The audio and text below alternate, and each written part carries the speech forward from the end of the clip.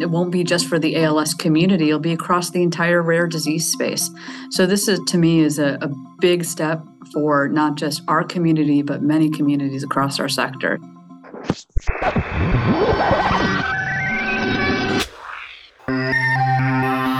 Hello, everyone, and welcome to Connecting ALS. I am your host, Jeremy Holden. In the summer of 2014, millions of us took part in the ALS Ice Bucket Challenge. Celebrities, friends, and family members all dumped ice on their heads to help raise awareness and funds for ALS. Thanks to everyone who donated, new ALS genes were discovered, new global research projects were funded, and care services were expanded to help more people with ALS. One of the potential treatments that the ALS Association funded was AMX35, which was first imagined by two Brown University students in a dorm room the year before the Ice Bucket Challenge. The ALS Association spent over $2 million helping fund the development and clinical trial of AMX35. When the results of that trial showed that it was safe and effective in treating ALS, the ALS Association led an advocacy campaign to push the FDA to approve the drug. After 2 years of advocacy, the FDA finally approved AMX35. Joining me now to talk about the fight for access and approval of AMX35 is the ALS Association President and CEO, Kalani Balas. Well, Kalani, thank you, as always, for gracing us with your presence and giving us some time here on Connecting ALS. Well, thanks for having me. I don't know about gracing you with my presence. It's lovely to talk with you as always. Oh, come on. Yeah, of course. Well, look, the FDA has approved AMX35 for the treatment of ALS. Just for starters, how significantly does this change the landscape in terms of making ALS livable? Oh, I mean, first of all, what a big moment for the ALS community, not just here in the United States, but across the globe. Just huge, huge progress and movement. I think it's going to change the landscape in so many different ways. You know, we will be talking a lot about access and making sure people actually can get not only this therapy, but other therapies that I'm hoping and praying will come across the line. And when we think about making ALS a livable disease, I mean, now we have a drug that has shown that it can extend life significantly and hopefully get people to that next therapy. So I see great things for the future for making ALS a livable disease. And I really believe that the community did this together, and we will all continue to look toward how can we actually really come together to make some massive progress to reach our goal. So I'm excited. We shared some of the testimony from the advisory committee hearing from a couple weeks ago, and we shared that with listeners, and it was so moving to hear from the community about their just desire and just really, please make this available. We want to talk to our physicians. We shared that letter that dozens of ALS clinicians signed saying, we want to talk about this. We want this as a potential treatment for the patients that we serve. And now the path to get here has been at times arduous. It's been a bit of time. But how do you reflect on the amount of work that it took to educate the FDA along the way? You know, I think that is time incredibly well spent. We educated not only ourselves, the community, and the FDA really all together. And I'm not sure it really would have happened any other way. So we spent a lot of time, effort, blood, sweat, and tears to make sure that everyone was involved. We were all at the table in different ways. You know, there were a lot of front-end conversations, whether it was the "we can't wait" conversation that we hosted. There were also a lot of back-end conversations and emails and conversations with the FDA. And I think only through that process would we have landed here. That takes a lot of tenacity, but I think it's tenacity very well spent again. And I really think what it will do is pave a way of how do we continue to have that conversation, not just with the FDA, but with other regulatory bodies that will have great impact as to how accessible are drugs, you know, and how quickly can we get them to people who need them. And it won't be just for the ALS community, it'll be across the entire rare disease space. So this is, to me, is a big step for not just our community, but many communities across our sector. So again, time absolutely well spent. I'd do it again in a minute. And you may have to, we may have to, as a community. Dr. Kuldeep Dave has been on this program frequently, and he's talked often about the robustness of the drug development pipeline today. Right. And that's exciting. But any learnings from the process of getting AMX approved that can inform future drug approval decisions?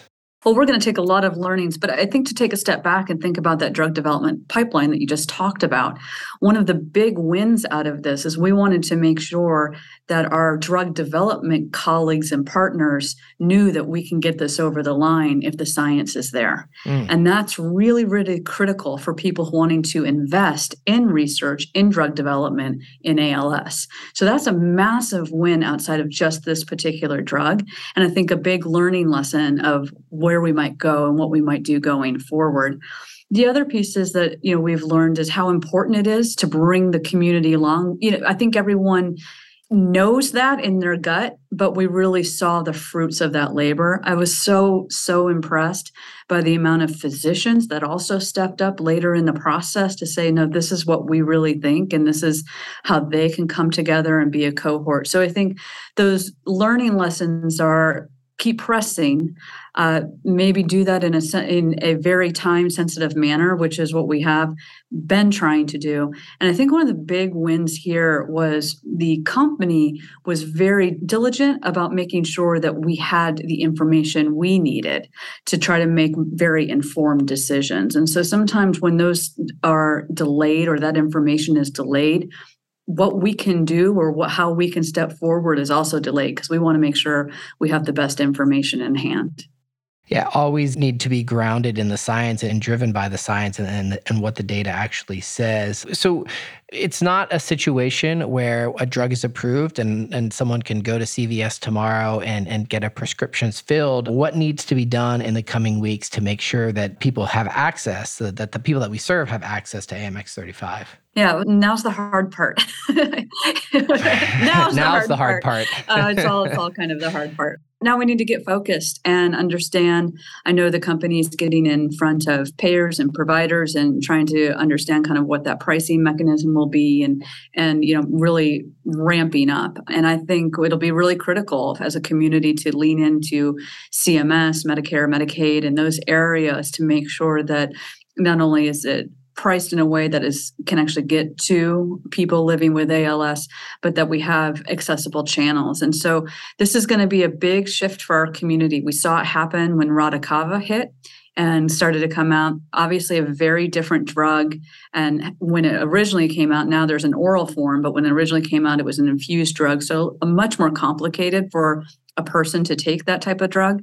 But, there's a lot of lifting that goes on, not just with the payers, but with the providers, meaning the clinics, the doctors, all that back end stuff. If anyone's ever gotten a prescription drug that's a little bit, not just a Z-Pack for the, your cold or flu, it can be a lot of back and forth. And so there's a lot of education that has to happen through our entire healthcare network. And so people feel comfortable and are resourced to maybe have to battle a little bit with some of our payers. So I think those will be the next steps that we are already really focused on. A fight that never ends. But, hopefully you mentioned the approval of Radicava. Hopefully with that drug development pipeline being as robust as it is, this process becomes smoother as, more drugs get through the process of being approved and being made available. It's hard to believe that it was 8 years ago that the Ice Bucket Challenge kind of swept the nation. AMX 35 was one of the first research projects funded by the proceeds and the donations that came from the Ice Bucket Challenge. What message do you have for the millions of people who took part in the challenge and the role they played in shifting the landscape of ALS? Yeah, I remember that funding stream very well. Partly because of just the unusual nature of how it came about. These two young men sitting in their dorm room in Brown and decided, let's try to do this very miracle cure of some sort for ALS. And when you talk about the ALS, and the Ice Bucket Challenge, the message I have is thank you. Thank you for being a part of it. See, this works. Yeah. I've said for years that when you have money invested in research and we find answers, we learn things. good things, bad things, how to move forward. And when we don't have those resources to invest in understanding, it doesn't move. And this is a perfect example of how something can move, and actually at a pretty quick pace when it comes to drug development, right? I mean, this is not a long time to go from conception to market and really get out to the patient. So we have to keep going. That's the other message, is we know this isn't a miracle cure. This isn't a complete home run, but it's hopefully a good base hit.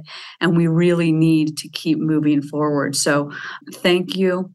It works when you put dollars into the pipeline and you start to understand the disease more. And we're starting to see the fruits of that. Well, as a fan of the game, I know a lot of the best ones are won with a series of base hits. It doesn't always take a home run to win the ball game.